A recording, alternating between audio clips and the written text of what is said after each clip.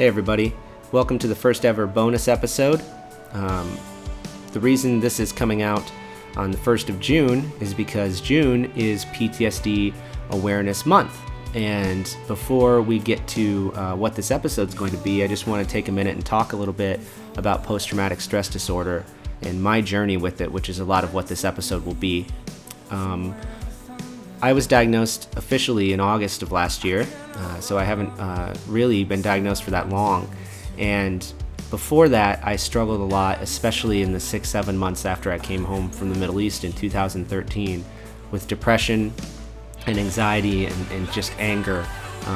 If you're someone that knows me at all, you really wouldn't have recognized me during that time. I was not myself, and thanks to the support of some great friends in my family, I was gently, sometimes not so gently, but gently pushed to finally go get some help so that I could really start to understand why I felt the way I felt and why I was doing the things that I was doing and how the things that I had been through in my life had affected me and gotten me to this point, which is really what the podcast is all about as well.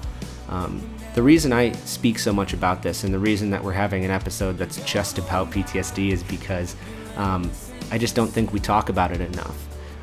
Mental health disorders in this country affect so many people, and yet for some reason there's still a stigma that surrounds mental health, and I want to be a part of combating that, and I want you guys to join me and be a part of that too, and let people know that they are loved and that going to get help doesn't make you weak. And if you're there's that dumb thing where some people are like, well, it makes me less of a man, and it's just not true. Getting help is so important, and I can't encourage mental wellness enough. We have to fight that. We all have to decide that it's okay for everybody to come out of the shadows and not be ashamed of the way that they feel, and that they can come forward and say, this is the person I am, and I want to understand it better. So if you listen to this episode and you think, boy, that sounds a lot like me, or parts of that sound a lot like me, or if you know somebody who struggles with some of this stuff, and you or them are going, I think I'm ready to come forward, to step out of the shadows, to get some help, but I don't know where to start. I want you to get in touch with me. I really mean that. Get in touch with me. I would love to tell you more about my story, and I would love to help find resources for you, no matter where you are in the country, to start getting you the help that you might need, and to find someone for you to talk to, and just get on the road to mental wellness. That's very important to me. So what you're going to hear is my talk from Thrive United Methodist Church on the 22nd of May. I was asked to come speak there. I'm so thankful for the opportunity, and I will talk a lot about PTSD and how God has taken that thing that was supposed to be such a negative in my life and really made it a positive, and allowed me to create and grow out of that. It's just a story that I can't tell people enough, because I want them to discover the hope that I've found, and it's taken me years to get there, but I'm so incredibly happy that I took that leap one day and said, I'm going to go see someone and I'm going to go get some help. So again, if you're in that place, I want to encourage you, get in touch with me, and I want to help you. So, and with that being said, I hope that you guys enjoy this a little bit different episode of the Chris Petecast. When I'm playing Afghanistan, it's one of those big, like C-130, like big cargo planes that you see in movies, and you're like, nobody rides in those. I ride in those, and they're not comfortable. After we combat land in Afghanistan, and combat landing, for those of you who don't know what that is akin to like riding on a roller coaster at like the sketchiest like pop-up carnival, you know, the ones like coming to town for a week. And so if this is the plane, what combat landing is they basically do this, and then they level off, they circle, and then they do this again, and eventually, as all flight will end this way, you end up on the ground, after leaving the contents of your stomach somewhere up here, right? So we're on the ground, we're stepping off of the plane into Afghanistan. It's like 130 degrees during the day, it's 90 at night when it's cool out, and I had this moment that struck me. This is the reason why I joined the military, right? We all joined, I think everybody would probably tell you, even though we don't like admitting it, we all joined because we wanted to go war fighting. We wanted to be a part of what we were doing over in the Middle East. And so all of a sudden now, all those things are coming true. All that's about to happen. I'm stepping off the plane, I've got 40 plus pounds of gear on, and we're walking out into that world, and all of a sudden, I'm going to be the war fighter that I signed up to be. And I had this terrifying moment where I was like, oh, I don't think I want to do this. I don't think I want to be here. I don't think I want to be a war fighter, even though I thought that's what I wanted. But that's not the moment that we're going to talk about. As you might imagine, being in Afghanistan is not, I wouldn't recommend it. Like, don't go there, don't look for tickets, don't call your travel agent. People still travel agents, don't call your travel agent. Being there, again, 130 degrees, we slept in a tent, and by a tent I really mean a tarp that had a pole in the middle of it. And I'm just going to tell you guys something funny. There was a locking door on the tarp. The sides of the thing blow open, you could literally walk in the side of it, there was a door that locked in the front. No idea why. I assume they thought if the terrorists got that close, they'd go, oh shoot, the door's locked. All right, well, everybody want to go home? I was hoping they wouldn't figure out that our one weakness is locked doors. So in addition to all of that stuff, I also then went through a pretty nasty breakup. And we're not going to get into like all the details of that, right? Because that's not really what this is about. But suffice it to say, like, things are not going great for me over there, okay? We're getting mortared 2-3 times a day, which is an odd thing to try and exist, an odd world to try and exist in for an extended period of time. Anybody that's been in combat will tell you that. And then I get broken up with by this girl, right? And it's not good, guys. I'm here to tell you. And I can tell you that I told a friend, I'm not making this up, I have people that will verify that I said this. I said at one point, if one more bad thing happens, I don't know what I'm going to do. One more bad thing happens. And recently, I was talking to a friend about this, again, on my podcast where I talk all the time. And I said, you know, it's akin to me like there was a pot of water on the stove, and every time something happens, we landed in Afghanistan, someone turned the heat on. And then I get broken up and someone turns the heat up. And every time something happens, it kind of chips away at you, it just turns the heat up a little more. You guys know what I'm talking about? You have those feelings? You ever felt that way? Like the pot's just getting hotter and hotter, and eventually everything's going to boil over, and you can't stop it. You can't make it cool down. You can't turn the heat off. That's how I felt. One more bad thing, I said, and I don't know what I'm going to do. But that's also not the moment I want to tell you about. You see why this is going to take a while? I got to walk you into it. And then, one day, I walk out of our tent, and there's 3 people standing there. They're not like the best combination of people you want to see. The first one is the officer that's directly in charge of me, which isn't that weird. I had a pretty close relationship with that person, so it wasn't that uncommon. The second one was the senior-most enlisted person in the command. So there's nobody higher that's not an officer that outranks this guy. If he's coming to see you, something really good or really bad happened, okay? And the third person, and this is what really sealed it as not such a good thing, was an army chaplain that I'd literally never seen before in my entire life. That combination of people is not coming to tell you that you won season tickets to the Cubs, okay? They're coming to tell you something bad. And it was 2 days after I had said, one more bad thing. I don't know what I'll do. And I went out to these people, I'm preparing myself, that you get that feeling like when you know bad news is coming. I walk out to them and they tell me that my last grandparent had passed away very suddenly, unexpectedly, while I was in Afghanistan. And I'm going to tell you guys what, the pot boiled over. Lid came flying off, water everywhere, and I completely lost all ability. It's like I completely forgot who I was. And I went into Afghanistan thinking that I was 3 things, really. I was going to be a warfighter. I was a boyfriend when I went there. And I was also a grandchild. And I left none of those things. And so for a long time after that, I didn't really know who I was supposed to be. But surprisingly, that's not the moment I want to tell you about either. The moment I want to tell you about came last year in August. I'm sitting in an office with a Veteran Affairs hospital psychiatrist, and we are talking about diagnosing me with something that I can get money for from the VA for disability. That's a terrible process, and I won't get into it with you. But I will tell you that if you do it ever, you have to have the single most awkward conversation you'll ever have with someone, which is you sit down in a room with this guy, and he says, now listen, I'm a student of therapy, I go to therapy all the time, I'm very used to that. I sit down with this guy, and he says, this isn't therapy. I said, I don't know what you mean by that. And he said, we're not gonna talk about any of your issues. I just want to hear what your issues are so we can figure out what's wrong with you, basically, in not so many words. I said, okay, great, I'm good with that. You might think it would start with, tell me when you went to Afghanistan. This is where he starts. He goes, okay, tell me where you were born. And we work all the way through from when I was born until the moment I'm sitting in this guy's office. I swear it took like 2.5 hours of just him asking questions. Well, tell me about this. Would this ever happen to you? Well, tell me what your parents were like.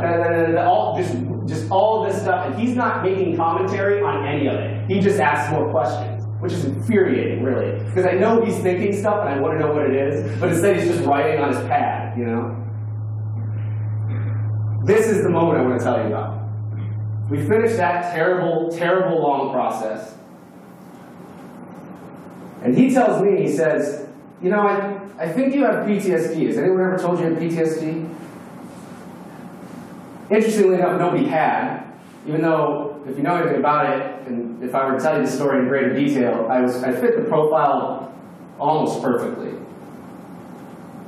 And during those 6 months or so, 6, 7, 8 months after Afghanistan, before I started going to therapy, I was depressed, I was anxious, I was angry, I was just always felt on edge. I had no idea why, all kind of earmarked symptoms of this. But nobody had told me, miraculously, that that was ever the thing that I had. And now all of a sudden, in that moment, there's a guy sitting there, and he says, again, very nonchalantly, because this is really the first thing he said. Well, I guess that was a question too. But he said, I think you have PTSD, and that's what I want to submit you for that for disability, because I think that's what's going to get you the most money, was basically what he was saying. But I'm sitting over here having a crisis of identity, because 5 seconds ago I wasn't someone with PTSD, and now all of a sudden I am. And to him, he probably tells people this kind of stuff all day long. But to me, I was not, and then I was. I went from unlabeled, not knowing who I was, having no idea what I was supposed to be, to labeled. And perhaps the most interesting moment of this is that he said, I want to make sure you're okay with me putting that down. And I said, I have no idea why I wouldn't be, because if that's what's wrong with me, then that's what I want you to write down in the chart. And he said, well, some people, they want to go on and they're thinking about joining the military again. No way, by the way, would I do that. Or they're thinking about they want to be police officers, they want to do some other things. And he says if they have PTSD in their record, it'll sometimes keep them from being able to do that stuff. He's basically asking me, or basically saying to me, this label is going to follow you for the rest of your life, and before I write it down and stamp you with it, I want to make sure that you're going to be okay with it. And he's kind of again doing all this like it's just another day. And I'm sitting over here thinking that everything has changed now. There's that moment where you become labeled. That's the moment I want to tell you about. Now I want you to think about your moments where you've become labeled. And I don't want you to think that they're all like bad things. You got married, you became a husband or a wife. You had a kid and you got labeled as a parent, as a mother, as a father, maybe as an aunt, an uncle, a godparent, all good stuff. Maybe you got a job that you've always wanted to have. That's not a bad thing either. Those things all inform part of who we are, and they're not all bad stuff, right? Think about those labels, those moments. If you have a kid, the moment your kid was born, if you got married, the moment you got married, those days where you took on that label, and they're not bad labels. And then I want us to think about the moments like the one I told you about, where you get labeled and it's not so good. And all of a sudden you become, maybe you don't get the job and you went from employed to unemployed. Maybe you didn't get the girl and you went from boyfriend, girlfriend, whatever, to rejected. And maybe you got the diagnosis and you went from just somebody who came in to a patient, and maybe eventually a survivor, or maybe not. When you became lost, broken, sick, disillusioned, We all have these moments. You guys know what I'm talking about. Just that feeling that there was before this and there was after this. I've spent a lot of my life, especially in the last year, reconciling my feelings with how things were supposed to be and how they are after that moment. And the things that we believe we are, those labels, they inform not just our identity, but the things that we do. I'm a big fan of Rob Bell. There'll also be some Richard Rohr in here. But I'm a big fan of Rob Bell, and what Rob says in one of his books, he says, what we do comes out of who we believe we are. And now, I want you to think about something. And when I was in Afghanistan, and after breakup, before I heard about my grandmother passing away, I was doing a lot of writing because that is the way that I was working through all this stuff. And I'm so glad I did it because I can look back now and I can see a very clear theme, a very clear thought that pervades all of that stuff, which is that there must be something more than the way that I feel right now.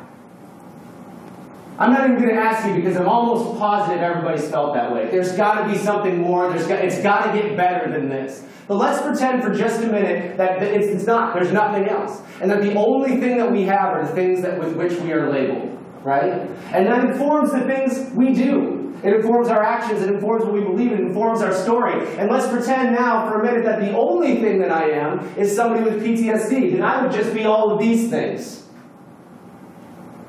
And they're not all great. But if there's nothing more, if that feeling that I have and that you have, that the world is supposed to be better than the way we feel on our worst days isn't real, then we're nothing more than this. I'm nothing more than anxiety, hypervigilance, depression. I'm nothing more than all those things. I don't want to live in a world like that, and I really doubt that you do either. So we're going to get into now what that more is, what that better is, moving beyond those labels. There's this thing called the fire triangle.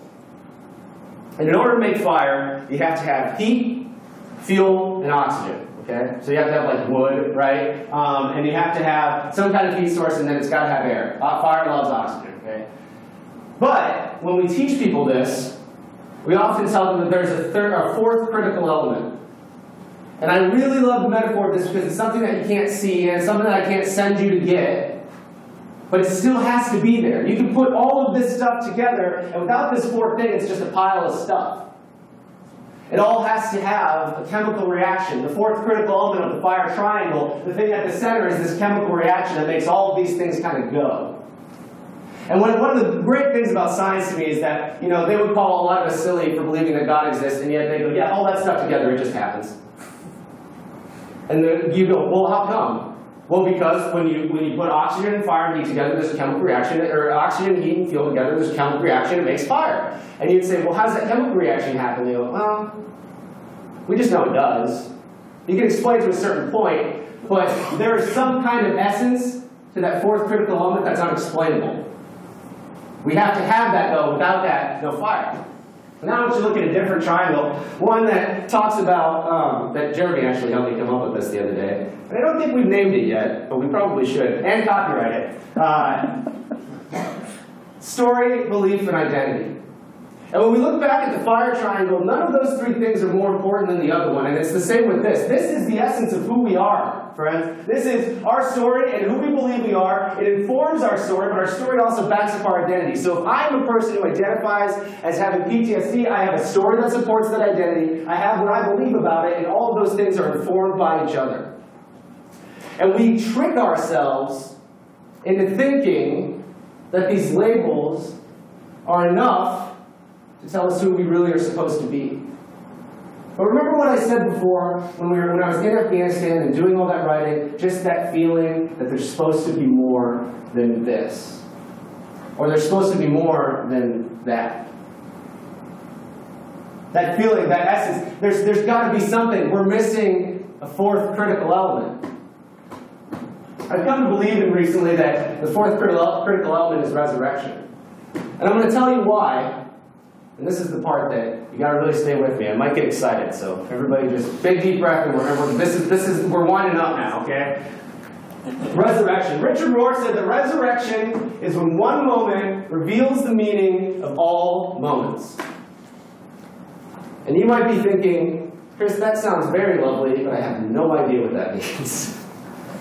When I came across this in his book, in one of the books I was reading by Richard Rohr, I had to stop and go, that's really pretty. I have no idea why that's important. And sat and thought about it, and thought about it, and thought about it. I've been thinking about it. I probably told you about that months ago, and I've been thinking about it for a long, long time. And I've come to believe that the fourth critical element to our story, to giving us true identity, true purpose, is resurrection. And let me tell you why. Because, friends, resurrection changes everything. Everything. And maybe not in the way that you're thinking I'm going to tell you it does. We're not going to talk. Some of you are just starting to tune back in. Because some of you are thinking, he's going to tell me that because we go to heaven after we die, that's why resurrection changes everything. I'm not going to tell you that. That's not what I'm going to say. So if I was losing you, come back, because it's going to be a little different than that, okay? In the Bible, let's start here. In the Bible, Jesus dies. Thank you. You guys have been great. No, I'm kidding. In the Bible, Jesus dies, and then 3 days later, he's not dead anymore. Which is the single, except for the one time it happened before with Lazarus, is one of the single, it contradicts the only principle that should be steadfast. When people die, they stay dead. Except this time, somebody died and they weren't dead anymore. There's a story in John that we often refer to as doubting Thomas. And even if you're not like a Bible person or a church person, I'm going to bet you know what that is. Like it's a phrase in common usage. You can use it in Scrabble, right? Phrase in common usage. Doubting Thomas. So, let me walk you into this. There's, Jesus dies, and then he's not dead, okay? Remember that. Remember when I said that a minute ago? It's important, so remember that. Now, he comes back, and he's hanging out with the 12 minus 1, because Judas isn't there anymore. And Thomas gets a bad rap in this story, my friends. Thomas gets a bad rap because he's the only one who's standing. Now, remember, again, Jesus dies, not dead, okay? Dies, then he's alive again. And everybody's, like, good with it in this story, except Thomas, who's sitting there going, what is going on? That guy died, and now he's not dead anymore. And everyone's going, yeah, he said that would happen. And Thomas is like, I don't care. What are you talking about? He should be dead still. If he's not dead, then everything is changing. He's the one throwing his hands in the air and saying, you guys, don't you see that if this is true, everything that we know is subject to being changed? This is the moment that reveals to us that we don't know anything about the way the world works. It's the cool, subversive nature of the gospel that takes the thing you thought was true and turns it on its head. And Jesus says to him, I love this, he says, put your finger here and look at my hands, put your hand in the wound in my side, don't be faithless any longer, believe. Why is this awesome? Because Jesus here is wounded and resurrected. He died, he's alive. And in this moment with Thomas, those things that killed him, the things that literally killed him, the nails in his hands, the wound in his side, they are no longer instruments of death. They become vehicles of belief. That's transformation. That's the secret of the resurrection. That's the good news of the gospel. And it's why resurrection changes everything. Because in this moment, we're clued into the fact that there is not one single thing in this world that cannot be repurposed, including the things that were supposed to literally kill you. I like this moment better than I like the empty grave. You know what I'm saying? This moment to me preaches bigger than any moment in the entire Bible, because in this moment, these wounds, they become something totally different. These holes in the hand, the wound in his side, it becomes something, a reason to believe that Jesus isn't dead. Something you can touch, something you can feel. It takes these things and it says, you thought that this was going to be the end, and it's not. And the reason this resonates with me so much is because I look at myself as somebody whose life could have gone a very different way. If I hadn't gotten the help that I got, if I hadn't sat in many, many hours of therapy, if I didn't love talking about myself so much, which we've all learned by now, if I didn't have some kind of hope, then things could have ended a lot differently. And they do for a lot of the veteran community. And that's sad to me, because they haven't discovered yet the hope that I've discovered, which is that every single thing before the resurrection and after it now is changed because Jesus died and then he didn't stay dead.